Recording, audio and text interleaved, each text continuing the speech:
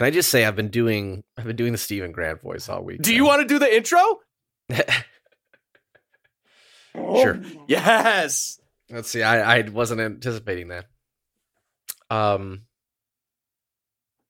right, everybody, it's steak time here. Time for steak. Actually, just kidding. It's time for another episode of the Infinity Watch podcast. We're going to be talking about fancy suits.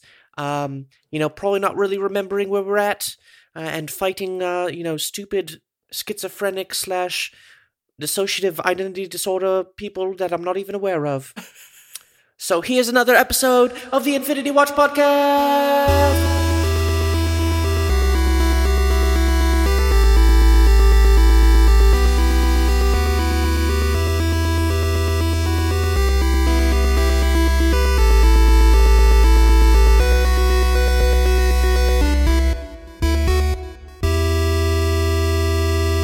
Yes! I love it. Oh, man. I love it. Oh, my gosh. Every time I don't do accents that often. I mean, I guess I do them from time to time. But then after we talked last week, I was like, the Stephen Grant voice was stuck in my head. And I always use a couple words to get me going in the mindset. Yep. And for Stephen Grant, it's steak time. Time for steak. Oh, man. I love it. I mean, that was a beautiful... I really put you on the spot there, just so people know. And you nailed it. You nailed it. I'm so glad. I did it for you. Welcome to the Infinity Watch podcast. My name is Tommy. I'm here with my co-host, Eric. And we are here to discuss episode 2 of our Morbius long episode format. Yep. It's true. I do love, there's all these memes on Twitter just about Morbius tickets and Morbius in general. And they're so negative in the funniest way. And I love it. But I don't think we'll be seeing too many more of them. Since no one else is seeing the movie. But no, we're actually here to talk about Moon Knight episode 2, titled Summon the Suit. And we will get to that in a bit, but let's jump right into the news. All right. I'm quite surprised. I believe Thor: Love and Thunder just broke the record for the shortest time between a trailer debuting and the release date for an MCU movie. Wow, yeah. And that's because we haven't had a trailer yet. Yeah. There's no poster yet either, but we've been seeing a lot of different promotional materials. And so I guess there was a promo banner that debuted on some webpage that features both Thor and his new blue and goldish looking suit. Yeah. But it also features Jane Foster fully, suited up with the helmet, holding on to a broken Mjolnir that's been reformed. Yeah. And so pretty wild stuff. I don't know, like, Eric, what is your hype level at for this movie? Like, your expectations? I mean, I guess I'm excited for it. I'm sure it's going to be good, but it's definitely not in like the top tier of like Marvel movies I've been truly hyped for. But I love the new suit. Very comic accurate, right? Yeah, well, I guess so. For her, at least, the helmet. Oh, yeah, yeah. For Jane, definitely. Yeah, I guess I like both of their new suits. I am excited to see Natalie Portman be able to actually do something in the MCU. That'll be exciting. Sorry, my alarm to start the podcast just went off while we're doing the podcast. Yeah, because I think Natalie Portman is fucking amazing, and she's been done pretty dirty by those movies so far. And yeah, I think Chris Hemsworth's looking great as always. I mean, do you think Taika Waititi, sorry to interrupt. No. Do you think Taika Waititi can like have lightning strike twice here, no pun intended? Yeah, for sure. But I think if people are expecting a wildly different movie from Ragnarok, they're going to be disappointed. I think it's just going to be Ragnarok Part B. Yeah, I'm wondering if that's bad or not, That's like probably the most rewatchable MCU movie. Yeah. Where it just feels like fun to watch no matter how many times I watch it. Yeah. Yeah. No, I think probably we'll get a very similar kind of movie. But I do wonder if the reason why they're holding back on this trailer for so long is because there's going to be a big spoiler in it for probably for Multiverse of Madness. I wonder if they're waiting like a for that character movie or something. I don't know. Maybe something drastic happens to the universe in Multiverse of Madness, and clearly something drastic happens, but I don't know. Because what other reason could they have? Or unless this movie's in like big trouble and they're worried about it. Yeah, I wonder if it's really just coming down to they just don't want to like cannibalize their own marketing strategy. Like they don't like. I feel like before you had to give people some more time. Like hey, this movie's coming out, but it's like we're weeks away from Multiverse of Madness, right? And so why would you start releasing Thor stuff? You just kind of get people excited for that movie when you're really trying to get everyone in the theater for that for the Doctor Strange sequel. Yeah. So it's like the moment that comes out, I wouldn't be surprised if the trailer kind of debuted with it. Or right after it, because they're focused on Doctor Strange right now. There's no point to talk about Thor yet. Yeah, true. I guess very different movies. Too. I just had a thought. I bet it's exactly what you just said, but with the added wrinkle of, say if you're a Thor fan, or maybe you're just a Taika Waititi fan and you liked Thor Ragnarok, but you're not a big Doctor Strange fan, I think maybe they're trying to funnel people, like they're trying to force people to see Doctor Strange, because if they don't, people are going to have no fucking clue what's going on in any Marvel movie for the next 10 years.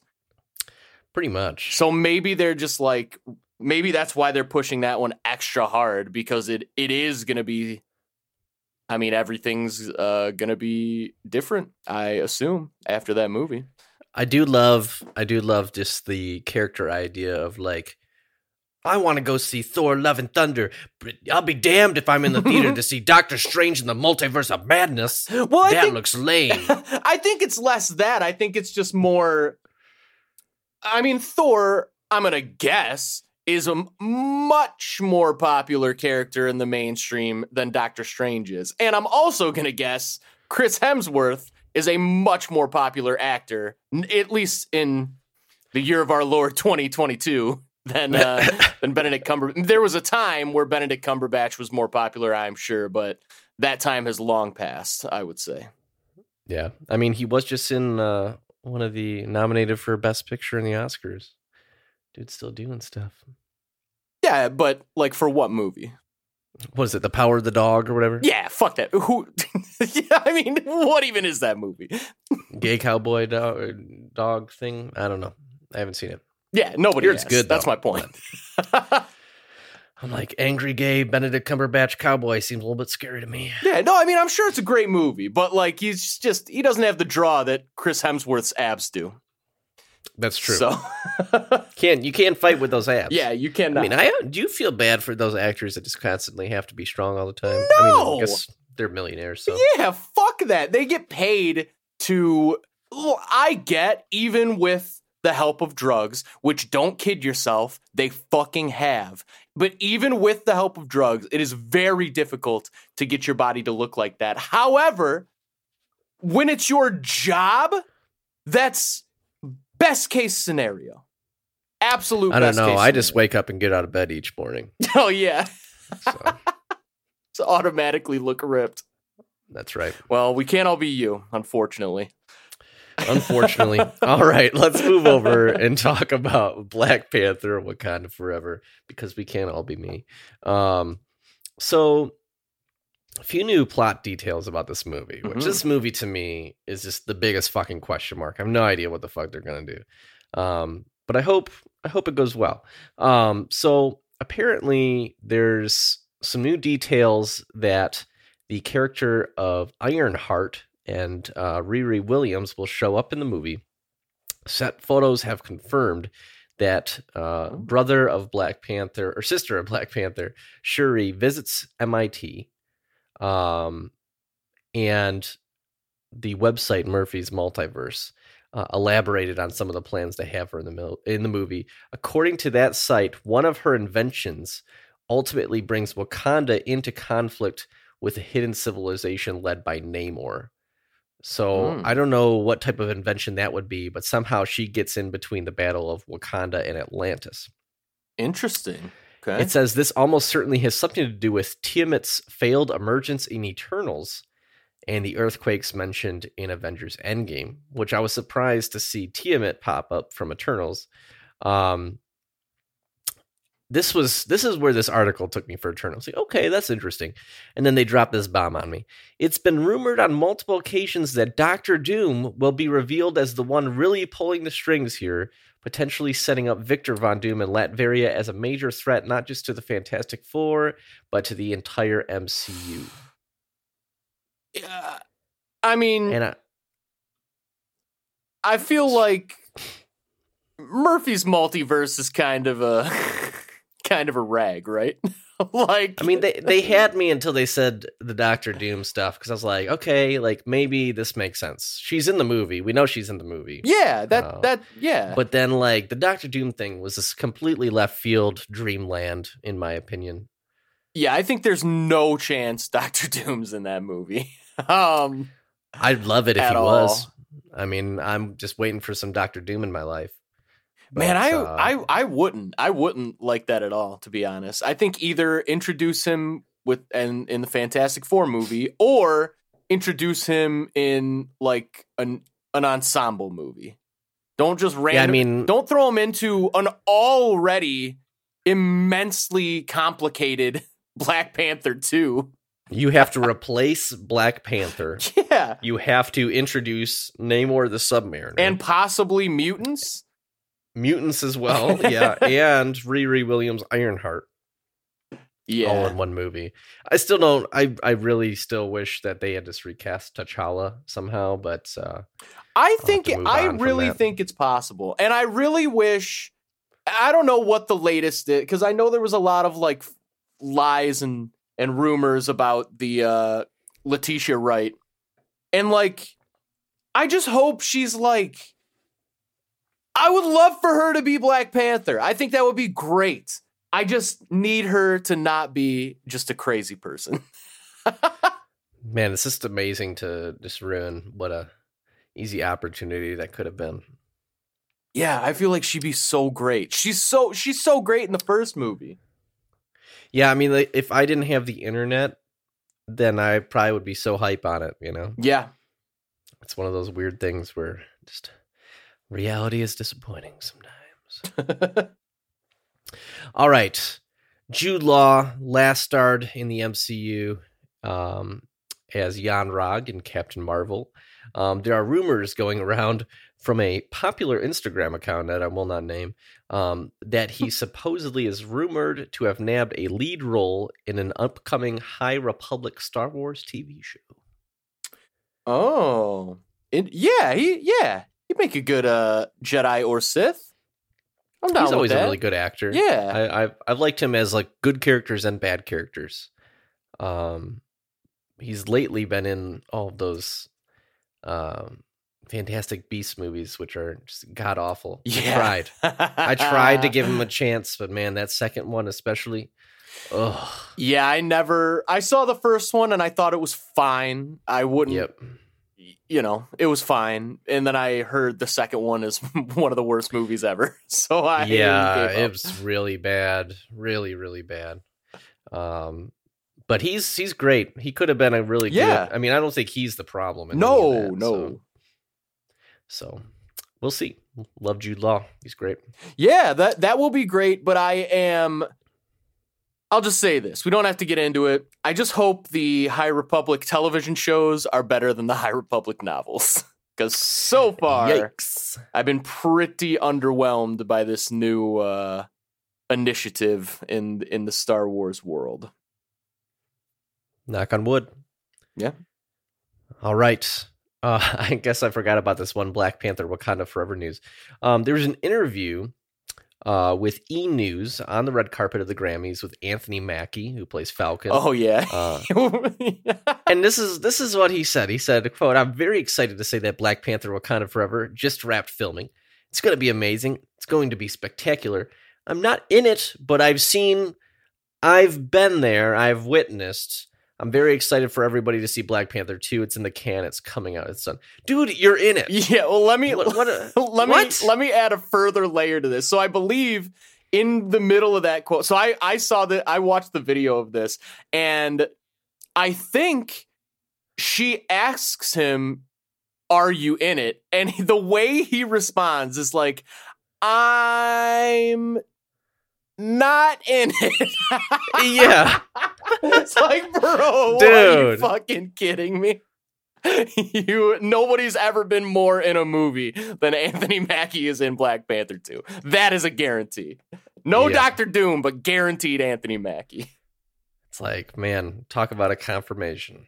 You honestly, everybody, if you're listening to this, you haven't seen that clip, look it up. It is really funny. Like, you can just see his brain working overtime. Like, yeah, why did I even fucking bring this up?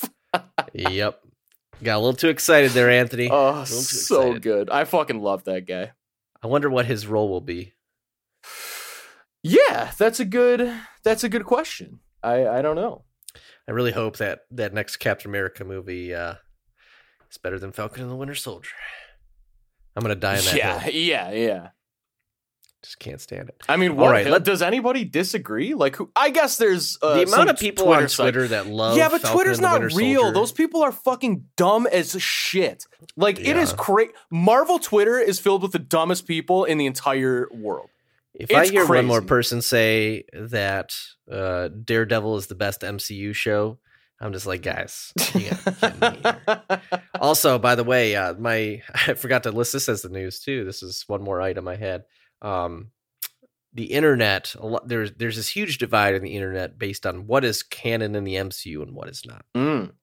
And there are these character bios that are on Marvel's website. And last week, they added the scenes from No Way Home with Matt Murdock in them to Daredevil's official on-screen bio. And the internet went crazy, and they're like, finally, all the people that say that Daredevil's not canon in the MCU can shut up because it's been added to the official bio. One day later, Marvel took it down. Didn't hear a fucking peep from any of those people. So, well, wait, hold on. I don't understand. I have not been following this. So, like, the version of Daredevil that's in No Way Home fucking obviously is canon. That's an MCU movie. No, but what they're saying is that all of the Daredevil shows, all of the Defender shows are MCU canon. I mean, that's clearly not true. Well, don't bring logic into this argument. What even is the argument for that to be true? That there's no refuting evidence that it's not.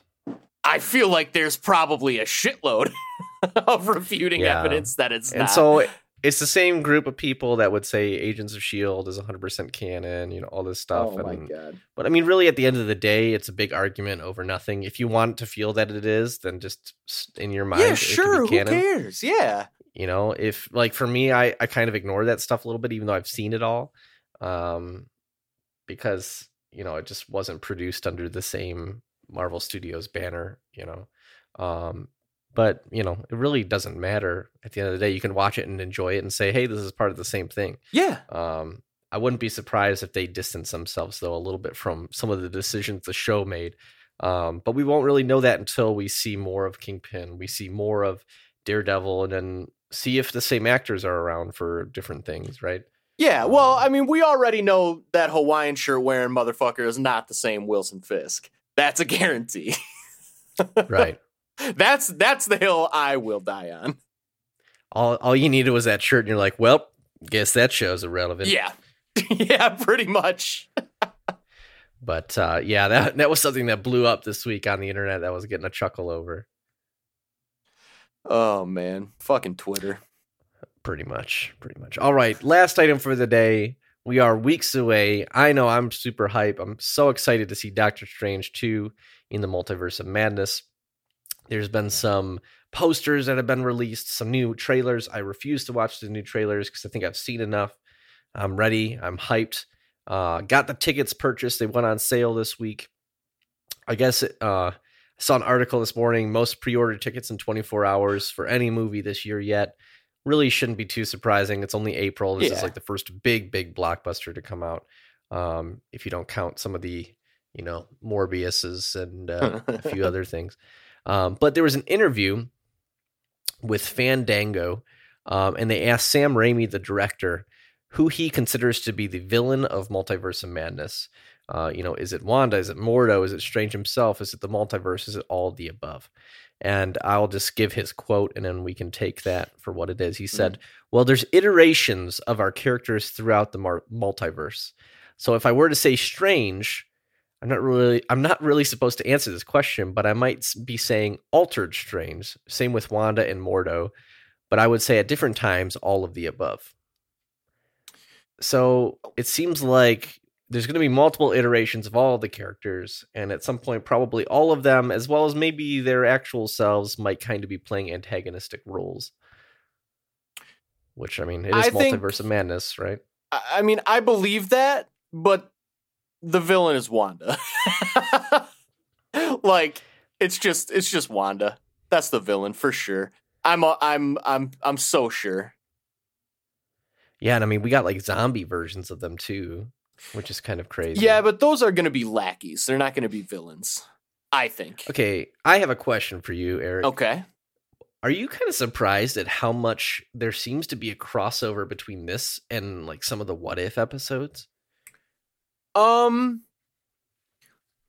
is it just like coincidence at this point? I don't think it's coincidence. I think it's intentional, but I think that the connections are going to be extremely surface level in the movie. I think that if people are expecting like direct call outs to, I guess it depends on what you like, because I think obviously Captain Carter is supposed to show up. Yeah. And there's, I guess, mild spoiler, but it's in the trailer, if even for a split second. Like they are going to clearly go into like an animated universe at one point. But Jesus, sorry if you guys can hear my dog whining. I completely missed that in the trailer. Oh, yeah. There's, so, but I don't think they're going to, like, directly reference anything that happened in that series at all, personally. I think there will be, for, like, the hardcore fans, I think, everybody's obviously going to, it's like Captain Carter from the show, it's evil Doctor Strange from the show, but I don't think they will reference anything that happened in that show. Personally. Yeah, that's fair. I really hope they can land this because seems like a lot. Really fucking wacky. Yeah. And if they can get the vibe of like a classic good Doctor Strange story that is just like really cerebral and fucked up, I think it'll be really cool to see on the big screen. Fuck yeah. So we are weeks away from that film coming out, less than a month. Yes. So super exciting. Super stoked. So the real question is, how are you going to get into the theater without a bunch of crazy lunatics? I'm just going to have to go at like 10 a.m. and just... I'm here for the 7:30 show, guys. Yeah, how's it going? That is my move. And I'm going to be in my new house at that point, which does have a theater like within a 3-minute drive. So I'm just going to go to that theater, earliest possible showing, and that's how it'll be done. Boom. All right, are we ready to talk about Moon Knight? We are indeed. All right, Moon Knight, episode 2, titled Summon the Suit. Yeah. So we ended last week with our first glimpse of Moon Knight, of Mark Spector summoning his suit and beating the shit out of a jackal. Good climax, good ending. We open up this episode, and Stephen Grant is going to work, and there's a bunch of construction workers there because the bathroom got all fucked up.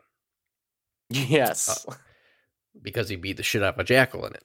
And so he goes up to like the security guard dude, right? And he's like, has anyone looked up the security footage yet? And so they go look together. The guy, I love how this guy just always calls him Scotty. And he's like, what you're going to see is going to blow your mind. And I was very shocked when we saw the footage and you literally just see him and nothing else. I was very confused. I was like, how the hell does this all work? Because the jackal was there. And unless this was a gigantic hallucination, like what was he just beating up the bathroom on his own? Right. And so I was very confused at the start of this episode. I was like, how are they going to explain the fact that we can't see all this shit? And so he basically ends up getting fired from his job because he's responsible for destroying the bathroom. I've been sacked. Yeah. And you know, the weirdest part is when he's getting fired, he's like, we don't want to press charges. And then like the guy at the museum gives him a pamphlet for like either like a group of psychiatrists or something. Yeah. And I got some like weird vibes from it. And I don't know if it's because there's like a modern, like one of the most modern Moon Knight runs is like basically all inside a psychiatric hospital that is like really not a psychiatric hospital. And it's really just like the Egyptian gods, like kind of like trapping him within like what he thinks is a mental hospital. So it's like, is like that guy like working for Arthur Harrow or whatever? Shit. I don't know. I could be totally reading into it because I am reading into it. But regardless, he loses his job. And so he goes and he starts looking to try and find a storage facility that he has a key card for. He found like a little key to a storage facility with that Razor phone that was hidden in his apartment. And he's like, goes to like the fifth one because there's like a chain of them, right? And the guy's like, oh yeah, I recognize your face, like number 43 or whatever the fuck it is. I was like, okay. And of course, this place has the most creepy lighting. Yeah. As you're walking down the hallway, it's like as you walk forward, another light turns on and another one behind you. And I was like, well, I can see where this is going to go because we saw some scenes here in the trailers, right? But he opens up his little storage locker, and it's like a little room with a bunch of his shit and like a cot that he can sleep on. I was like, okay, like super weird. And he opens a bag. Of course, has like a pistol in it, a shit ton of money in different currencies, and then a passport with Mark Spector on it. Obviously, his face. Yeah. And allow me to point out, Mark Spector, born supposedly in the year 1987, which is like, okay. And so that's just a little. Made me feel old, let me tell you. Like, damn. I could be running around as a schizophrenic avatar for an Egyptian god, apparently. Yeah, could be. A couple years. I totally missed that. But I did. To be fair, I didn't. I noticed that because I was watching one of those, however many things you missed kinds of videos on YouTube. Nice. Yeah, love it. Also in the bag, he finds the scarab. I almost forgot. Yes. He finds the scarab and he's like, oh God, it's real. It's real. Everything's real. Sorry, I just love doing that voice. It's so the best. Silly. And of course, the walls are all metal, so he has a nice reflection going on. And he ends up talking to his reflection again. And he introduces himself as Mark Spector. And he says he is the current avatar of the Egyptian moon god Khonshu. To which I think Steven's like, oh God, this is like the stupidest thing I've ever heard. And I'm like, wow, I'm glad someone said it because it sounded ridiculous.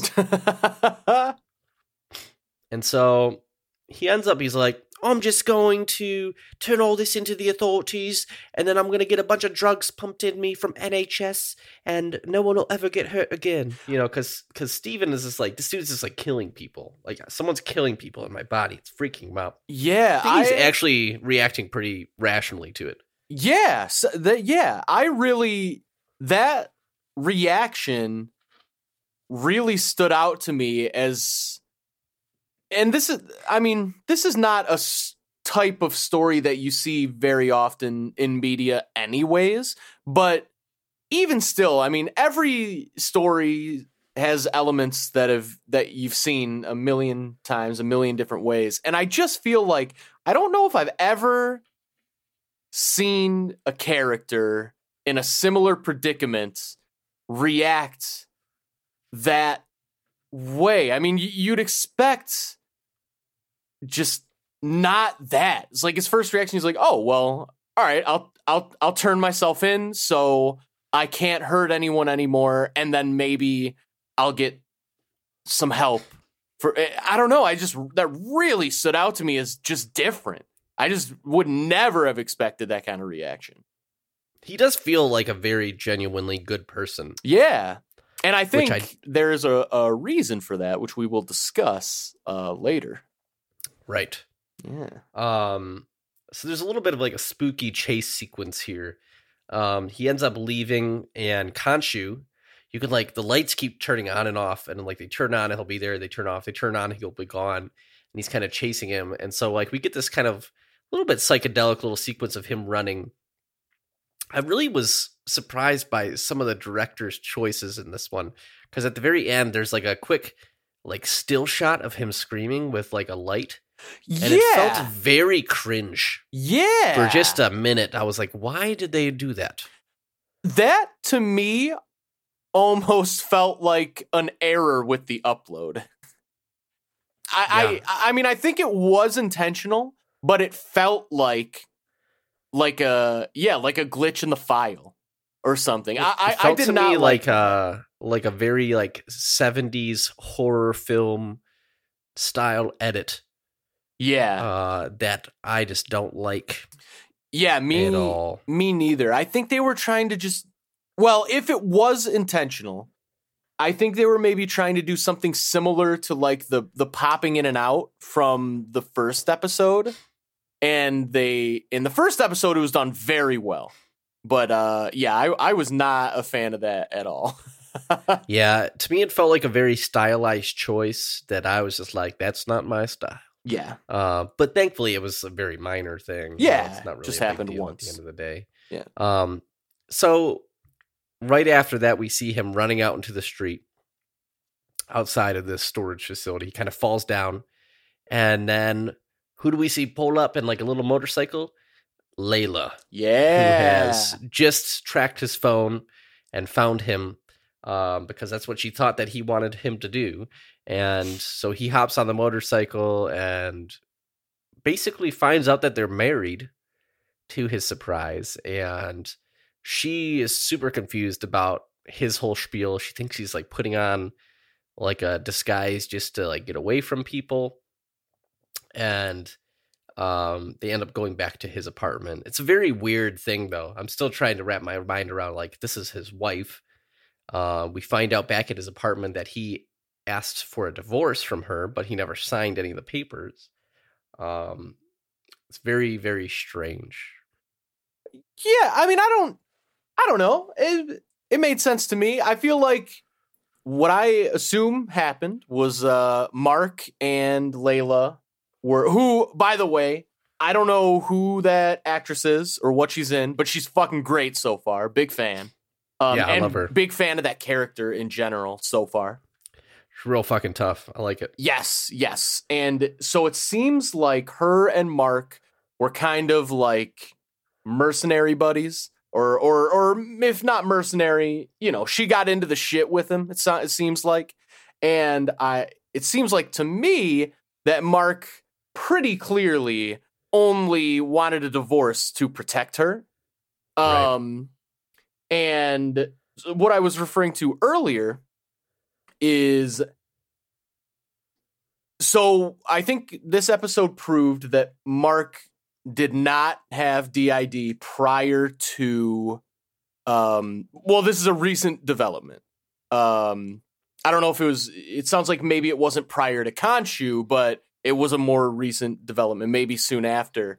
And I think that Mark and I'm basing this off of some stuff I read on Reddit, so this is not a wholly original thought, but I think it makes a lot of sense that it seems like Mark kind of intentionally split his personality to also kind of protect himself in a way, and it seems like Steven is kind of all what Mark considers to be positive aspects, which also happen to be the exact same aspects of his wife, Layla.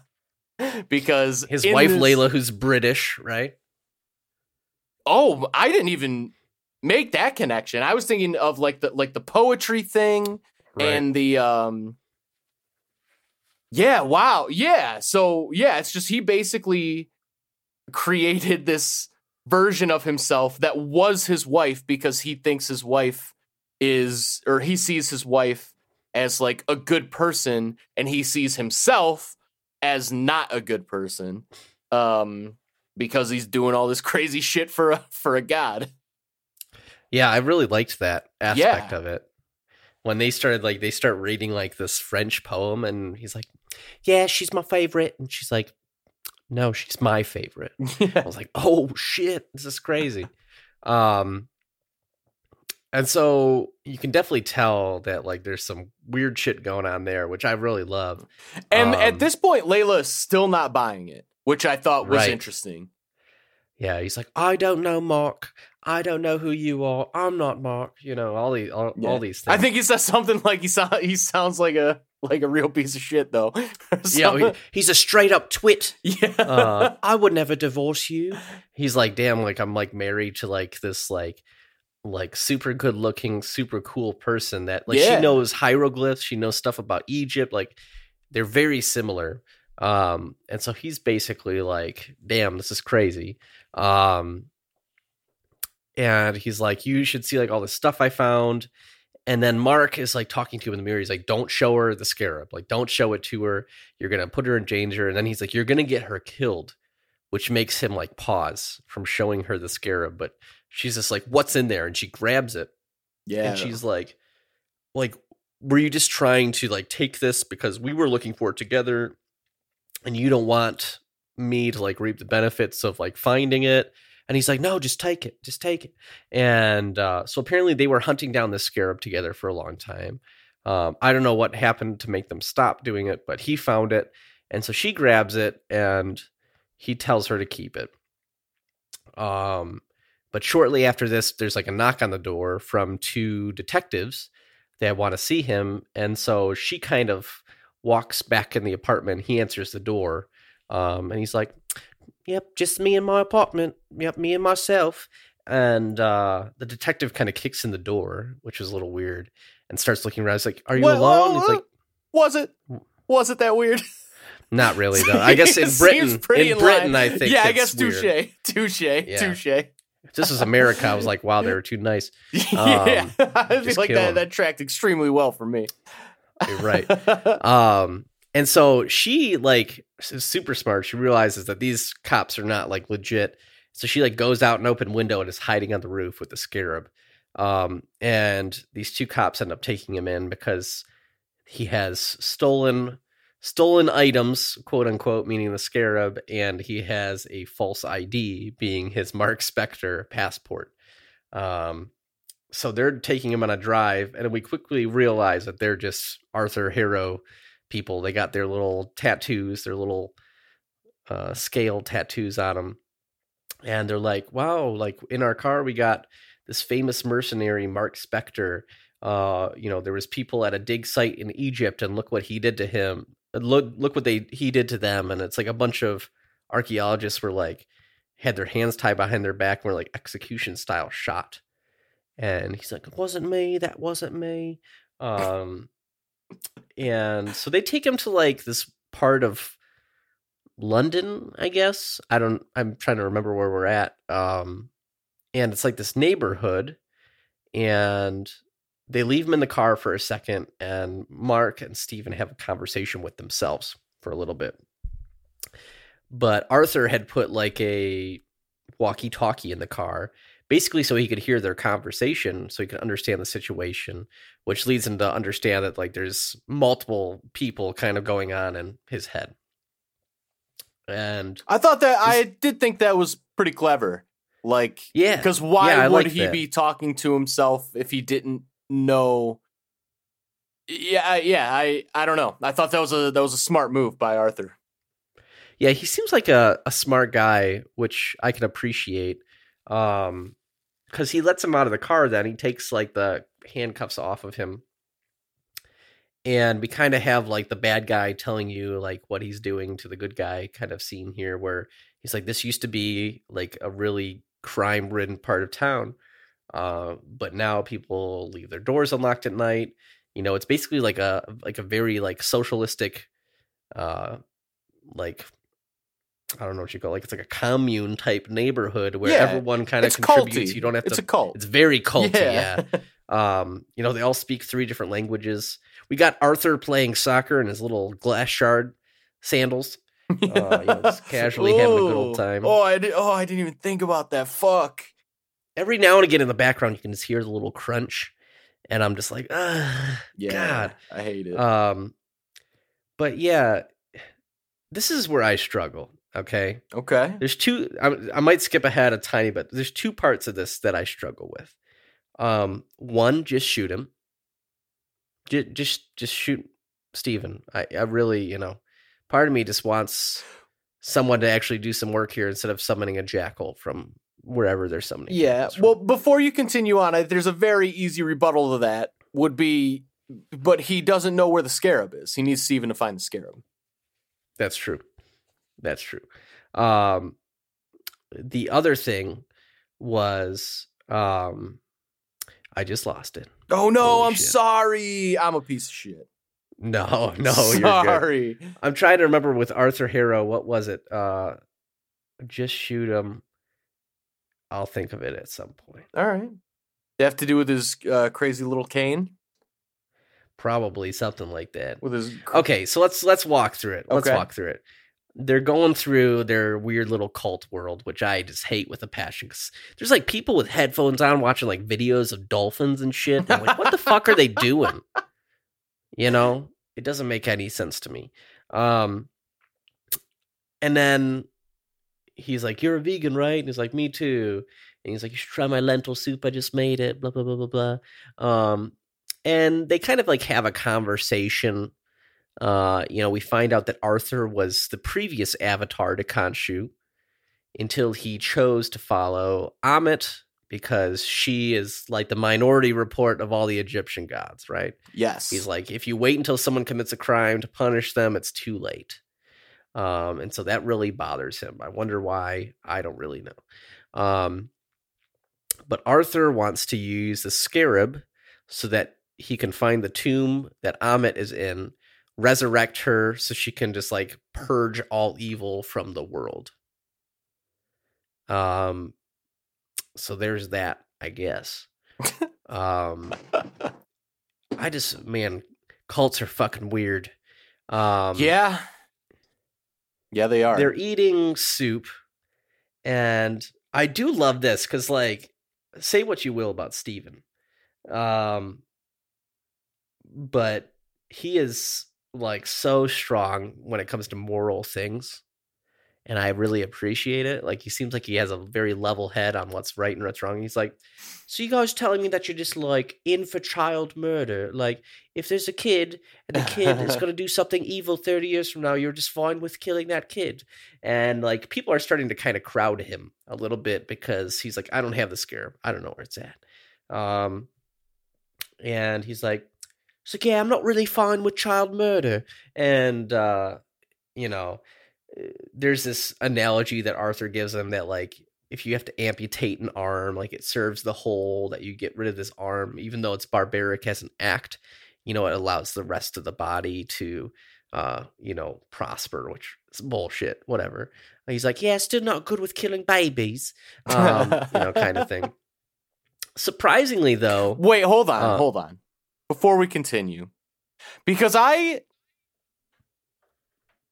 don't like, it's the classic question of like, would you kill baby Hitler? If you could go back in time and kill Hitler as a baby, knowing what he has done. But that's not how time travel works. But pretend it is, though. I mean, if that's how time travel truly worked, perhaps, yeah, that would make the most sense. But you also don't know, like, the moment you kill baby Hitler, if that's how time travel worked, then you would have a ripple through what would be all the rest of time and what would happen as a result of that. You could kill baby Hitler and no longer exist. Right. And we would never know the consequences of that. But a god might. This is true. But then that all comes down to, like, you know, does free will exist as well? I don't believe that there is such thing as a being that could know what an absolute future could be, because I think this is my own personal belief. I just think that, like, every decision you make, we're all making decisions every single millisecond.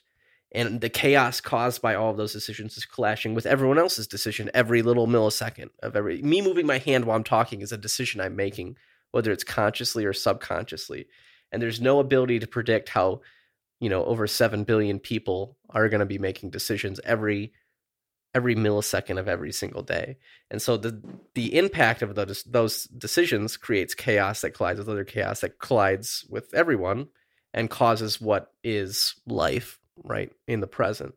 And so changes to little decisions that we make, you know, like one split second decision could change the fact that someone's alive or dead. And so, you know, something as strong as like the Holocaust, like killing Hitler, if that's how time travel worked, that you could just go back, kill Hitler, and, you know, time would change. Just like, I feel like it would just drastically change, but there could also just be another person that would take his place and do something almost as bad, if not worse, or about the same, you know? And so it's just impossible to predict. And then you basically just end up in this timeline of just, well, let me try to do this and see what the outcome is. Let me try to do this. And then, you know, at that point, it's like, does a worse thing happen because society didn't learn from the terrible tragedy of something that happened in like what we know as normal time? There's like an infinite amount of questions and outcomes that make the concept of just killing baby Hitler not make sense in my head. Okay. I would love to like cancel out millions of people dying and suffering, right? I just don't think it's ever that simple.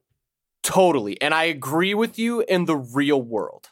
But in the Marvel universe, where, I mean, we had this discussion last week. God, right. I'm going to use the term God, but you take that as however you want, you know. Sure. Crazy alien, whatever. But like, if we're assuming that these things are basically indistinguishable from gods, it's like, maybe they do have that foresight. Maybe they can. If Ammit is legit and Ammit can actually look into the future, then I would probably assume that this, like, look into the future to judge people. I could probably assume that then Ammit would also know the consequences of killing these people and how that would change the future. And maybe in the Marvel universe, it's really not. She's just looking. Ammit's depicted as a female god, right? Yeah, I think it's like a female crocodile, I believe. Okay. So Ammit maybe is just looking into different like timelines, like different lines of the multiverse or whatever, and maybe just trying to do similar to what the TVA is doing. And create, quote unquote, the best one, probably with an ulterior motive, just like the TVA. But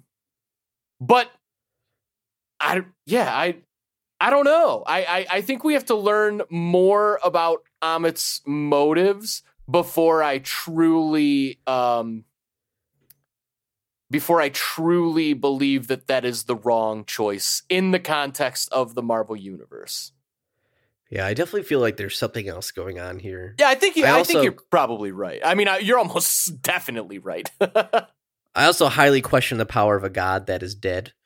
that has the power of foresight. It's like, how are you know dead, what? dude? Fucking I think you just changed my mind with that single argument. That's so I know, good. I was about to say, I know this is kind of bullshit, but No, it's not. If you're so powerful, how are you dead, That's dude? not bullshit. That's such a good point. And so, that's where I call bullshit on the whole, like, I know what's going to happen thing. I had a lot more confidence in, He Who Remains than I do in Ammit. Yeah, that's so fucking funny. Holy shit. Touche. The biggest touche to that. Damn. But we'll see, I guess. I don't know. So clearly there's some power going on here because pretty quickly, let's see, where were we? We were talking about the scarab. Okay. Layla comes in and she's like, I have it. And she lifts it up in the air and she's like, come on, Mark, let's get out of here. And she's like, summon the suit. And he's like, I don't have a suit. What suit? Summon the suit. And she still is like, she's used to working with Mark. Steve doesn't know what the hell's going on. Yep. I think at this point she still is not totally buying it. Yeah. No, I'm with you. Yeah, she came in, she thought he was just gonna start beating the shit out of people, but he's not helping at all. So they start running away, and Arthur puts down his little cane, which was the gift. We find out was a gift to her first avatar. And it has just a little bit of her power. And he hits it on the ground, and the ground kind of drops out, and another jackal comes up. Yeah. Wait, we skipped a really important part. Which part? I'm trying to think. Arthur was Khonshu's original avatar. Right. Okay, yeah, I thought I had mentioned that. Which is wild. How is he not anymore? So many questions there. Yeah, that's a very good point. But I love Khonshu seems like kind of a dick.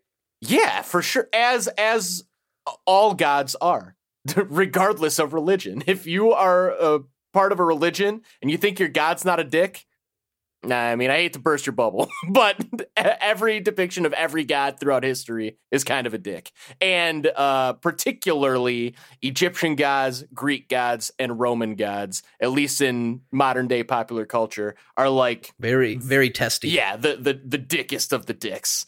I loved how Arthur knew. Well, first of all, I loved that all Khonshu can do is just make it windy, which is kind of funny. Yeah, he's like, that's all you can do without your help. Yeah, and then he's predicting what he's saying every single second. Yeah, I really like that. He's so God. I fucking love villains that a big part of me feels like they're kind of right. It's I don't know. It just makes it so much more interesting to me. I'll tell you what, and we'll get to this part later, but Arthur kind of had me a little bit until the end. Yep, that same. He was doing so well, and then his whole fucking cult had to surround Steven. You fucked it up by being too aggressive. You had him. That sure did. I felt the same. I do love so Steven and Layla are running away. She's just beating the shit out of people all on her own. Yeah, she's a badass. And I loved it. So basically they run away. Then they hide in this little storeroom in the building that they're in Arthur Harrow's little spot. They get trapped, and she's like, you need to summon the suit. He's like, I'm not going to summon the suit. I'm not giving over control. I'm never giving you control ever again. And so the jackal breaks through. We get this crash, through this window. They're on a third story or something. They're pretty high up. And he hits the ground, and then we see him in the Mr. Knight, formal wear suit. Yeah. And it looks fucking great. Yes, it does. I never anticipated that him wearing the suit would just be Steven's manifestation of what he thought the suit was, which I thought was kind of creative because it's kind of a whole nother personality in the comics. But this was really just Steven giving himself a suit that he thought would make sense. Yeah, I thought it was an amazing. I mean, I can't imagine Moon Knight has droves of hardcore fans who are going to be mad about this, but it is pretty significant change from the comics, but I think it just makes so much sense. It's like you said, it's so creative. I loved it. I thought it was great. I loved when he pulled the little batons out. He's like, "What are these little sticks for?" It was hilarious. It's like, dude, they're for beating the shit out of people with. Pretty much. And so this is the interesting part where they answered my question of he is the only one that can see the jackal. Yeah. Maybe Arthur Harrow's people can too, but we got a whole sequence, a fight sequence of him fighting nothing. It was basically invisible to everyone until Layla like threw some liquid at it, like a glass bottle, and then for a brief period you could see that there was something there. But the jackal's basically invisible to everybody. Yeah, okay, so we're getting into the part of the episode that so like I really am loving this show so far. However, it is despite the fact that the special effects across the board are dog shit. They are fucking terrible. Some might say jackal shit. Yeah, like they're so fucking bad. I don't know what happened, why Disney just clearly gave them zero budget for special effects. And it seemed clear to me that the reason for this decision was so they could have a fight scene where they didn't have to animate the bad guy so they could save money, which is like, you're already saving money because the main, like, so the Mr. Knight suit looks fine for the most part. The Moon Knight suit looks like garbage, at least in this episode. And it's like, and it really bums me out because this show would be damn near perfect to me so far if the CGI was better. But it's bad. It's so bad. And like, I wish it was better. It didn't bother me as much, but it is iffy at times. Yeah. I definitely agree. It's definitely not like, to me, peak Marvel Cinematic Universe CGI is Thanos. Yeah, definitely. Like, I remember when we were waiting for that movie to come out, Iron I was Man. real nervous. And Iron yes, Man. Iron Man as well. Yep. Yeah, I remember being like, I really hope that we don't get like a Justice League-esque CGI, from Thanos. And we didn't. Yes, it was great. It was amazing. It was really good. He felt like a real person. But there are multiple times where I'm like, ooh, this looks like just like a little iffy. Thankfully for me, it doesn't bother me too much. I know it bothers you a lot. Well, I think the story's good enough to where, like, I am forgiving it, but I can't ignore it. It would be awesome if it was perfect. Yes, yes. It would really elevate it. It really would. A higher level, I think. And I just realized what my second point was earlier. Yeah, let's hear it. Finally came back to me. The one thing I don't like about this show is I'm already sick of the give me control of my body whole thing. Okay. Like Steven, give me control. I'm not giving you control. I'm like, okay, at some point you're just going to give it to me. Can we just fast forward to the part where we're done, bickering back and forth? For some reason, I'm just like already done with that. Wow. Okay. Which is weird. I kind of was surprised by it. I was like, man, can we just like Mark Spector this shit up, please? Yeah. But that was just me. Yeah. It doesn't bother me too much just because I feel like that's exactly how I or anyone would react if they were right. Yeah. But I will give it to Steven because there's the whole like invisible battle with the Jackal. The moment he decides to give up control is when he realizes that innocent people could get hurt. Yeah. And I really liked that because it goes back to he has a very strong moral compass, which is something that Khonshu looks for, according to Arthur Harrow. And the moment he sees people in public and the Jackal's kind of running around, Layla's like, get out of here. That's when he summons the suit. He lets Mark take control. And we get the closest thing we've seen to Batman in the MCU. Yes. What did you think about the whole chase of him jumping building to building, with the Jackal following until he jumps off and kind of stabs him through a statue? I mean, I said I'm forgiving the CGI because the story's so good, but there was no story elements in this part, and I just fucking hated it. I couldn't get past. It looks so bad. It looks so bad. This was easily my least favorite part of the series so far. Damn. Yeah, it was a cool concept, but yeah, there was a few parts where it was a little bit iffy. Yeah. I think you're being very generous. I think Iffy's too generous. It's fucking horrible. It's not iffy. I guess I need to watch it again. It's terrible. And it's terrible, and it also takes place in the middle of the night, which is like, that's how you get away with bad CGI, is you do it at night. And it still looks that bad? God damn. Now I realize why they changed Kamala Khan's stretchy powers. Can you imagine what that would look like with the CGI? Holy shit. Yeah, it would have been unwatchable. Yeah, it really does bother me a lot. Maybe I'm just like more sensitive to it than most people. I don't know why, because I feel like normally I'm the guy who can't tell the difference between 20 frames per second and 60 frames per second. But like bad CGI kills me. Fucking kills me. I think it's just difficult because it's fucking Disney. Yeah. This is the MCU. There's really no excuse. Yeah. Right? And once you know, like we grew up with shitty CGI all over the place. Yes. But once you know that they're capable of CGI that's not shitty, it's kind of annoying when it is. You're dead on. That is the reason. It's because it doesn't have to be this way.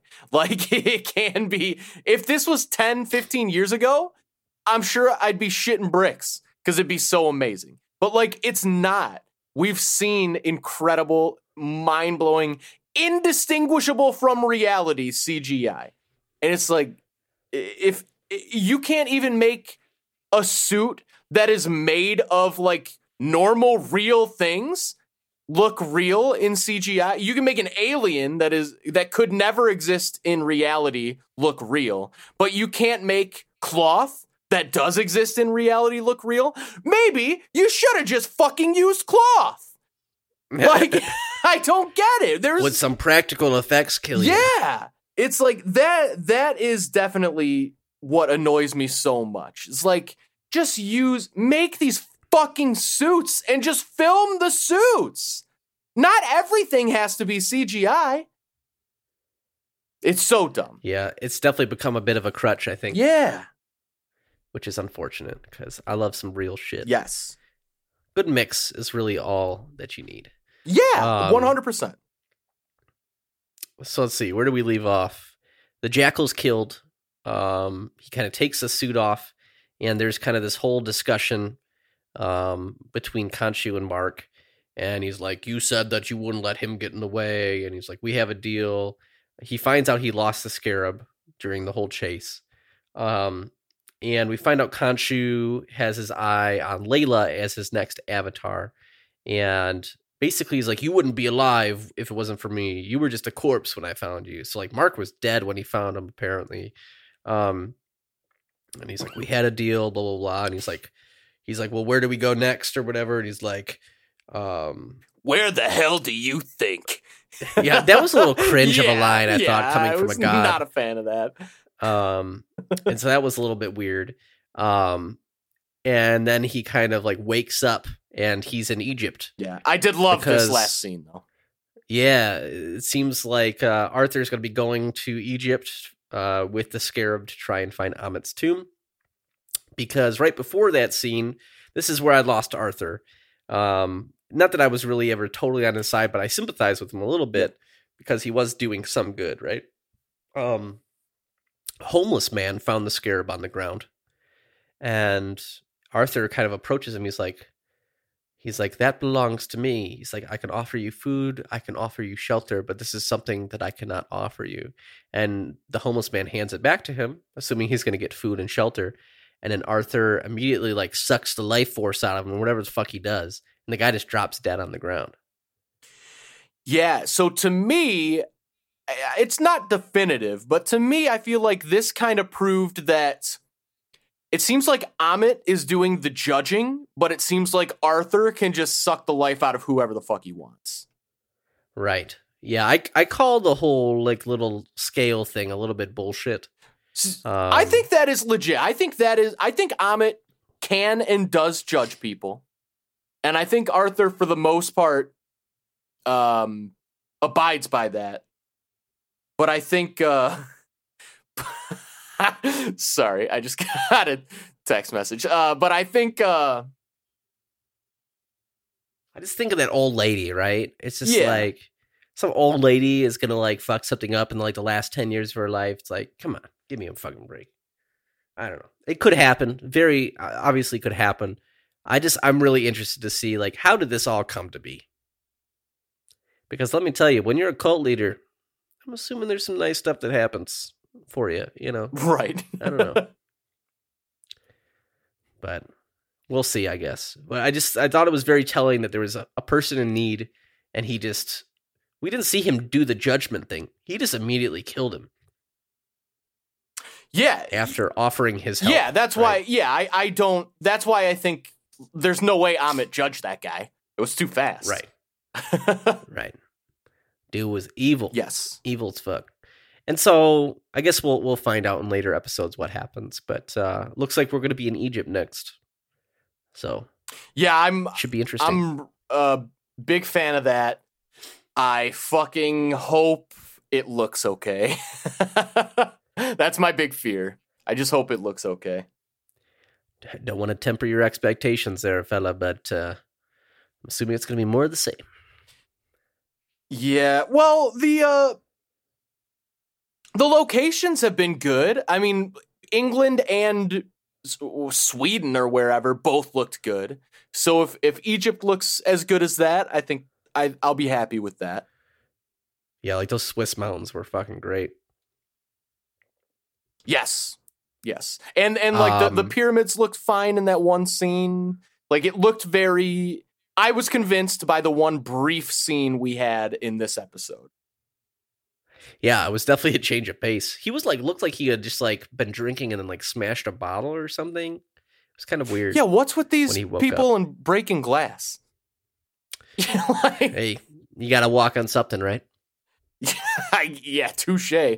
Ever since that first episode, I've been just breaking glass and giving it a try. Yeah, just see how it feels. Got to have reconstructive surgery on my my foot next week, but you know, oh god, that was so gross.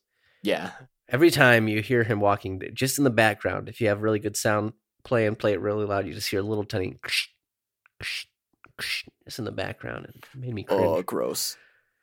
All right. Anything else before we rate this bitch? Yes, one thing. Two questions. One,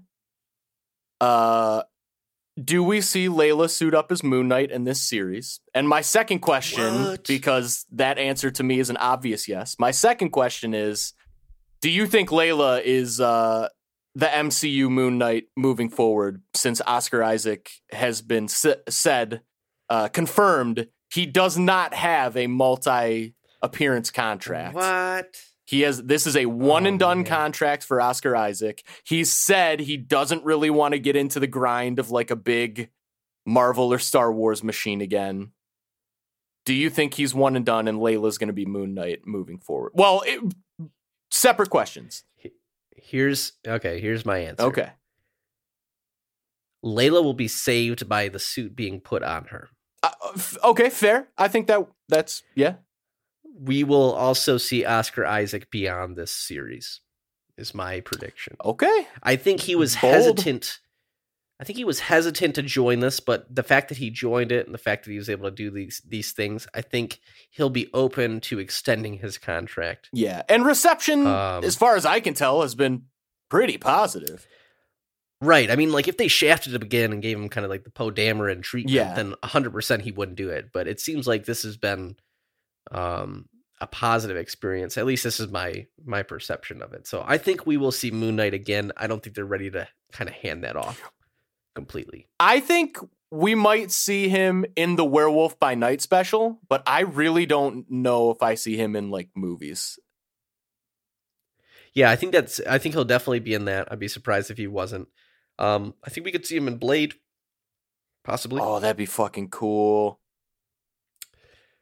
But yeah, it would be interesting, like he's a different type of character, and I think we're getting more into like, like you could imagine the Avengers together in the first few phases of the MCU. Now these characters are a little bit more loosey goosey. Yeah, a little more self-contained, a lot more self-contained in some cases. But you know what? I would love to see a lot of them together. Yes, I think that makes it more fun when they do get together. Right, like I think the reason why I love Avengers Endgame as much as I do think like Infinity War was like peak MCU. I think that is like the best Avengers movie. Because it just like the stakes were high, the ending of it was great. But I love Avengers Endgame because like you got like Scott Lang, a very silly character interacting multiple times with all these other characters that are well established, and I loved seeing like just like all of those different interactions between these people, like having Rocket Raccoon talking to Robert Downey Jr. Like that shit I love when you have these characters that have no reason to be in the same room together. In the same room. And I think like Moon Knight, Yelena, Kate Bishop, all these characters, I want to see them all interacting with their wacky-ass personalities. I think it would be great. Yeah, agreed. So I hope we see more outside of those two, but we'll see. We will indeed. Who knows? All right. As we do on the Infinity Watch podcast, we rate whatever it is we're watching out of 6 whole Infinity Stones. I think I made you start last week, so I'll go this week. I'm going to give this the same rating I gave last week. I think it was just like a really solid 4. I enjoyed it, but I think it was very on par with last week. I'm not like hype level, like loving it quite yet. I think it's just been like great, just like a very, very solid great. I'm interested to see some of the backstory kind of fill itself out a little bit. I'm wondering how they're going to really tackle this whole stuff in Egypt. I want to know more about how Arthur was an avatar of Khonshu, like what all this stuff means, what actually happened to Mark. I'm very interested to learn some of this stuff and kind of let it play out. But I think it was right on par with last week for me. So a solid 4 for me. Yeah, I feel exactly the same, which means I'm going to give it the same that I did last week as well, which is a 5. Maybe a slightly lighter 5 this week, but only because of the goddamn CGI. If it wasn't for the CGI, it would be a strong 5 bordering on maybe even a 6. I mean, I'm really loving the story. I am blown the fuck away by Oscar Isaac's acting. Dude is so he good. Is so good. When he was like dancing around, getting ready to fight in the Mr. Knight suit, I was like, I mean, it's just so good, so good. Yeah, I'm really liking it. I really hope they're saving the CGI budget for later in the series. Yeah, I also hope there's no more Jackals. I don't know. It's either no more Jackals or like drop 100 at once. Right, yeah. Yeah. I did find it like it was like a little bit frustrating to me. Like they're inside like this little neighborhood, right? And you got all these people surrounding him. But then like the moment Layla shows up, they just kind of like get up and run. And I'm like, man, couldn't we just like football tackle these guys or something? Like where did all these tomato gardeners go that were just surrounding them a minute ago, And so stuff like that always bothers me a little bit, even though it's nitpicky. Yeah, no, that's fair. I mean, I'm sure people will think that my CGI takes are nitpicky. You're wrong, but I accept your I accept. Yeah, there's like so many people that like don't see that shit, which is always I'm fucking jealous. I was like, I wish I could. Like, man, yeah, I'm always like, yeah, it's a little bit spotty. It doesn't bother me as much as it bothers you, but like, there's some people that are blind to that, and it's like, man, must be nice. Yes, seriously. Also, maybe like get some glasses. I don't know. Someone's watching this with like no prescription glasses on, and they probably need like -4s or something, something like that. But all right, let's jump over to recommendations. Eric, what do you got for us? Oh shit. You want me to go first? Yeah. All right. Last week I had recommended Severance on Apple TV Plus, and I'm just doing it again because the season finale aired yesterday, and that shit blew my mind. And just talk about like solid 9 episodes of television, psychological thriller, super fucked up, super eerie. It's just, it was very, it ended on a cliffhanger, but it was just very satisfying at the same time. Nice. And I just don't hear that many people talking about it. And so I just wanted to recommend it once more because I was very satisfied with the season finale. Got renewed for season 2, directed by Ben Stiller, starring Adam Scott, Patricia Arquette, Christopher Walken. What's that guy's name? John Turturro. Oh yeah. You know, Oh yeah.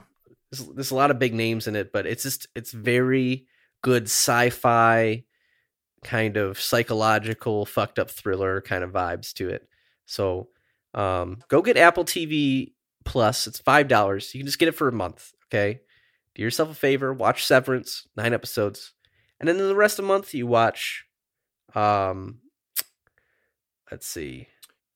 Ted Lasso? Not Ted Lasso. I was thinking of the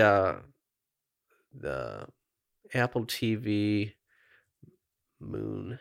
For All Mankind. Yep. There's 2 seasons of that, 10 episodes each. Then Ted Lasso. All 3 of those are fucking great. I've also heard good things, and I'm a fan of the guy, Mythic Quest. I've heard good things about that. Yep. They just won Best Picture at the Oscars with Coda. Wow. And so there's a lot of good stuff for just $5, but really, like, if you're into sci-fi, psychological thrillers, you need to watch Severance. It is so good. And it talks about, like, you know, it deals with, you know, these big eerie corporations that are trying to control people's lives. So very interesting shit. Yeah. Go watch Severance. It's so good. I love it. All right, you got something? I do. I just had to pull up my little. If longtime listeners know, I keep a document of media I've been consuming. This year, I decided to not track television, but I now kind of regret that. So I think next year I'm going to add that back in. But that's fine. Tried something different. But so I was looking through like the movies that I've been watching. This isn't quite a movie, but it's close enough. But I watched and fucking loved the Genius documentary on Netflix, the Kanye West documentary.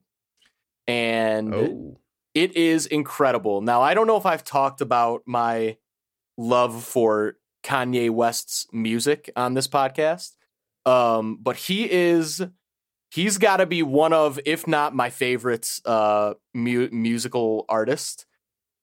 Now, I kind of hate him as a person, but his art is like just incredible. I mean, he truly is an absolute genius, just like a musical genius. And it's a 3-part documentary series. And it really adds like a lot of context to Kanye as a person and kind of like what has happened in his life to intensify his struggles, I guess.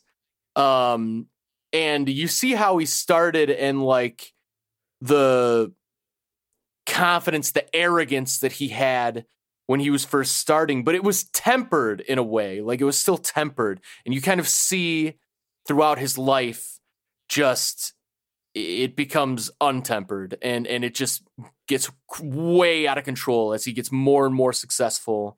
And, but the thing that's so interesting is like, generally when that happens, like the arrogance is not accompanied by continued genius, but in Kanye's case, it fucking is.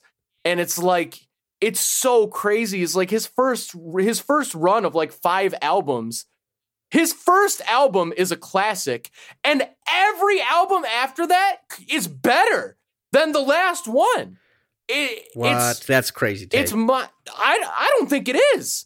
I don't think it is at all. I mean, I feel like most people think that his best album is Beautiful Dark Twisted Fantasy, and that's his 4th or 5th studio album. Oh, yeah. Oh, you're just talking about the first 5 or so? Yeah. I think. Well, Okay. and for me, I mean, I loved his shorter album. He called it an album. I think it's more of an EP, I would say. But yay, that album's amazing. Donda was my most listened to album on Spotify last year. I think that album's amazing.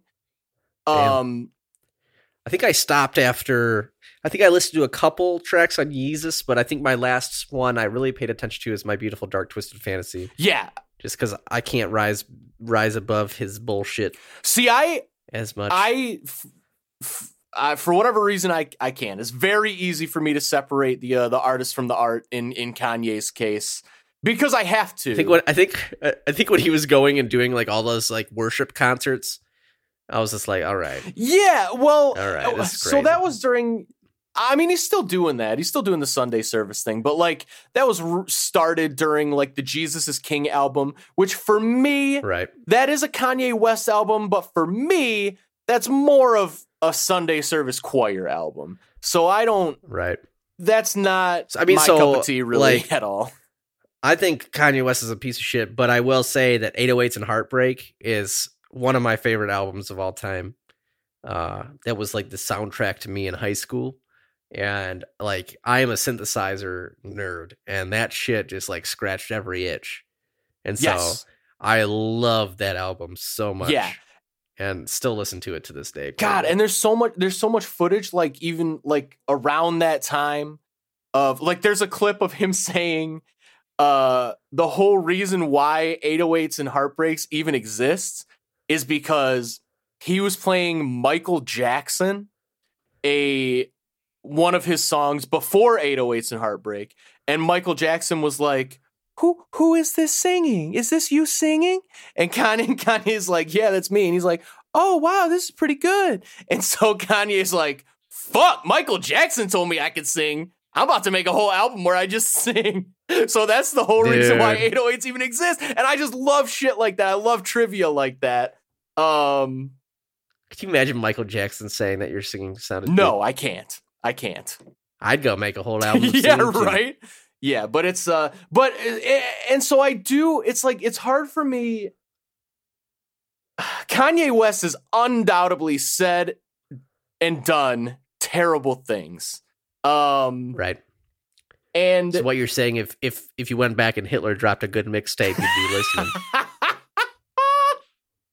I mean, Kanye West hasn't committed genocide. I think it's just trying to bring this full circle here on our Hitler conversation. I mean, fair. I love the attempt, but no, I think that the documentary does add a lot of context to his very real mental health struggles, and to the point where some parts of it are like tough to watch. It's like very private moments where he's clearly going through a serious episode, and it's dude needs some serious mental health. Yeah, and now I think a lot of people have seen the Pete Davidson clip of where he's like, having mental health issues is not an excuse to act like a jackass.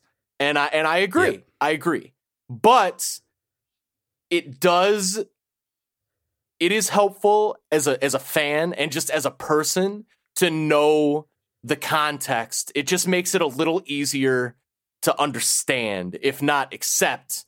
At least it makes it easier to understand. And I think with a person like Kanye, who I truly think is the greatest entertainer of our generation, and unquestionably the greatest producer of our generation, I just think it was really awesome to see that context, and it's just like it's incredibly well made documentary. It's so entertaining, just so interesting. Can't recommend it enough. It's 3 episodes. That's it. So yeah, genius Kanye West documentary. I will say, there's 2 guys that I've started loving as producers, and they produced Casey Musgrave's last 2 albums. Okay, and it's Ian Fitchuk and Daniel Tashian. Okay. And I just love how they like, you can tell like some of these songs, if they weren't produced the way they were produced, especially in like not her most recent album, the album before, it could have just been very generic. but there's like these subtleties that they added to the song, and she produces them as well with these two guys, that just like really take it over the edge and make it something fantastic.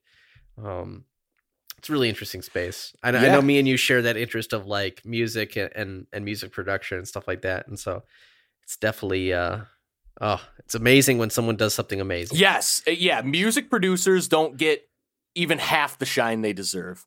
Like it's Right. crazy how much producers shape songs and sometimes even shape an artist. Because if Right. an artist gets in with one producer for their first album, I mean, that changes the way they write music forever a lot of times. Yeah, it kind of defines the sound of it. Yeah, right? and it's just if anybody doesn't know, you can actually on Spotify for any song you're listening to, you can like either go to the 3 dots on mobile or on desktop, just right click and go to show credits. And if you find, especially if like you listen to an artist, but you only like some of their songs, maybe you actually like the producer. And like, Right. just go to show credits, find out who the producer is, and look up other things they produced, and like give producers their shine, man. They're like, yeah, it's amazing. Yeah. Unsung heroes. Yes, no for pun sure. intended. Literally and figuratively. Ew. Hey. All right, let's wrap this one. If you want to reach out to us, you can send us a tweet at Infinity Rewatch. Shocker, no one was defending Morbius. You could shoot us an email at theinfinitywatchpodcast@gmail.com. Even if you just want to tell us to fuck the billionaires. Happy to do it with you. Oh yeah, fuck the billionaires.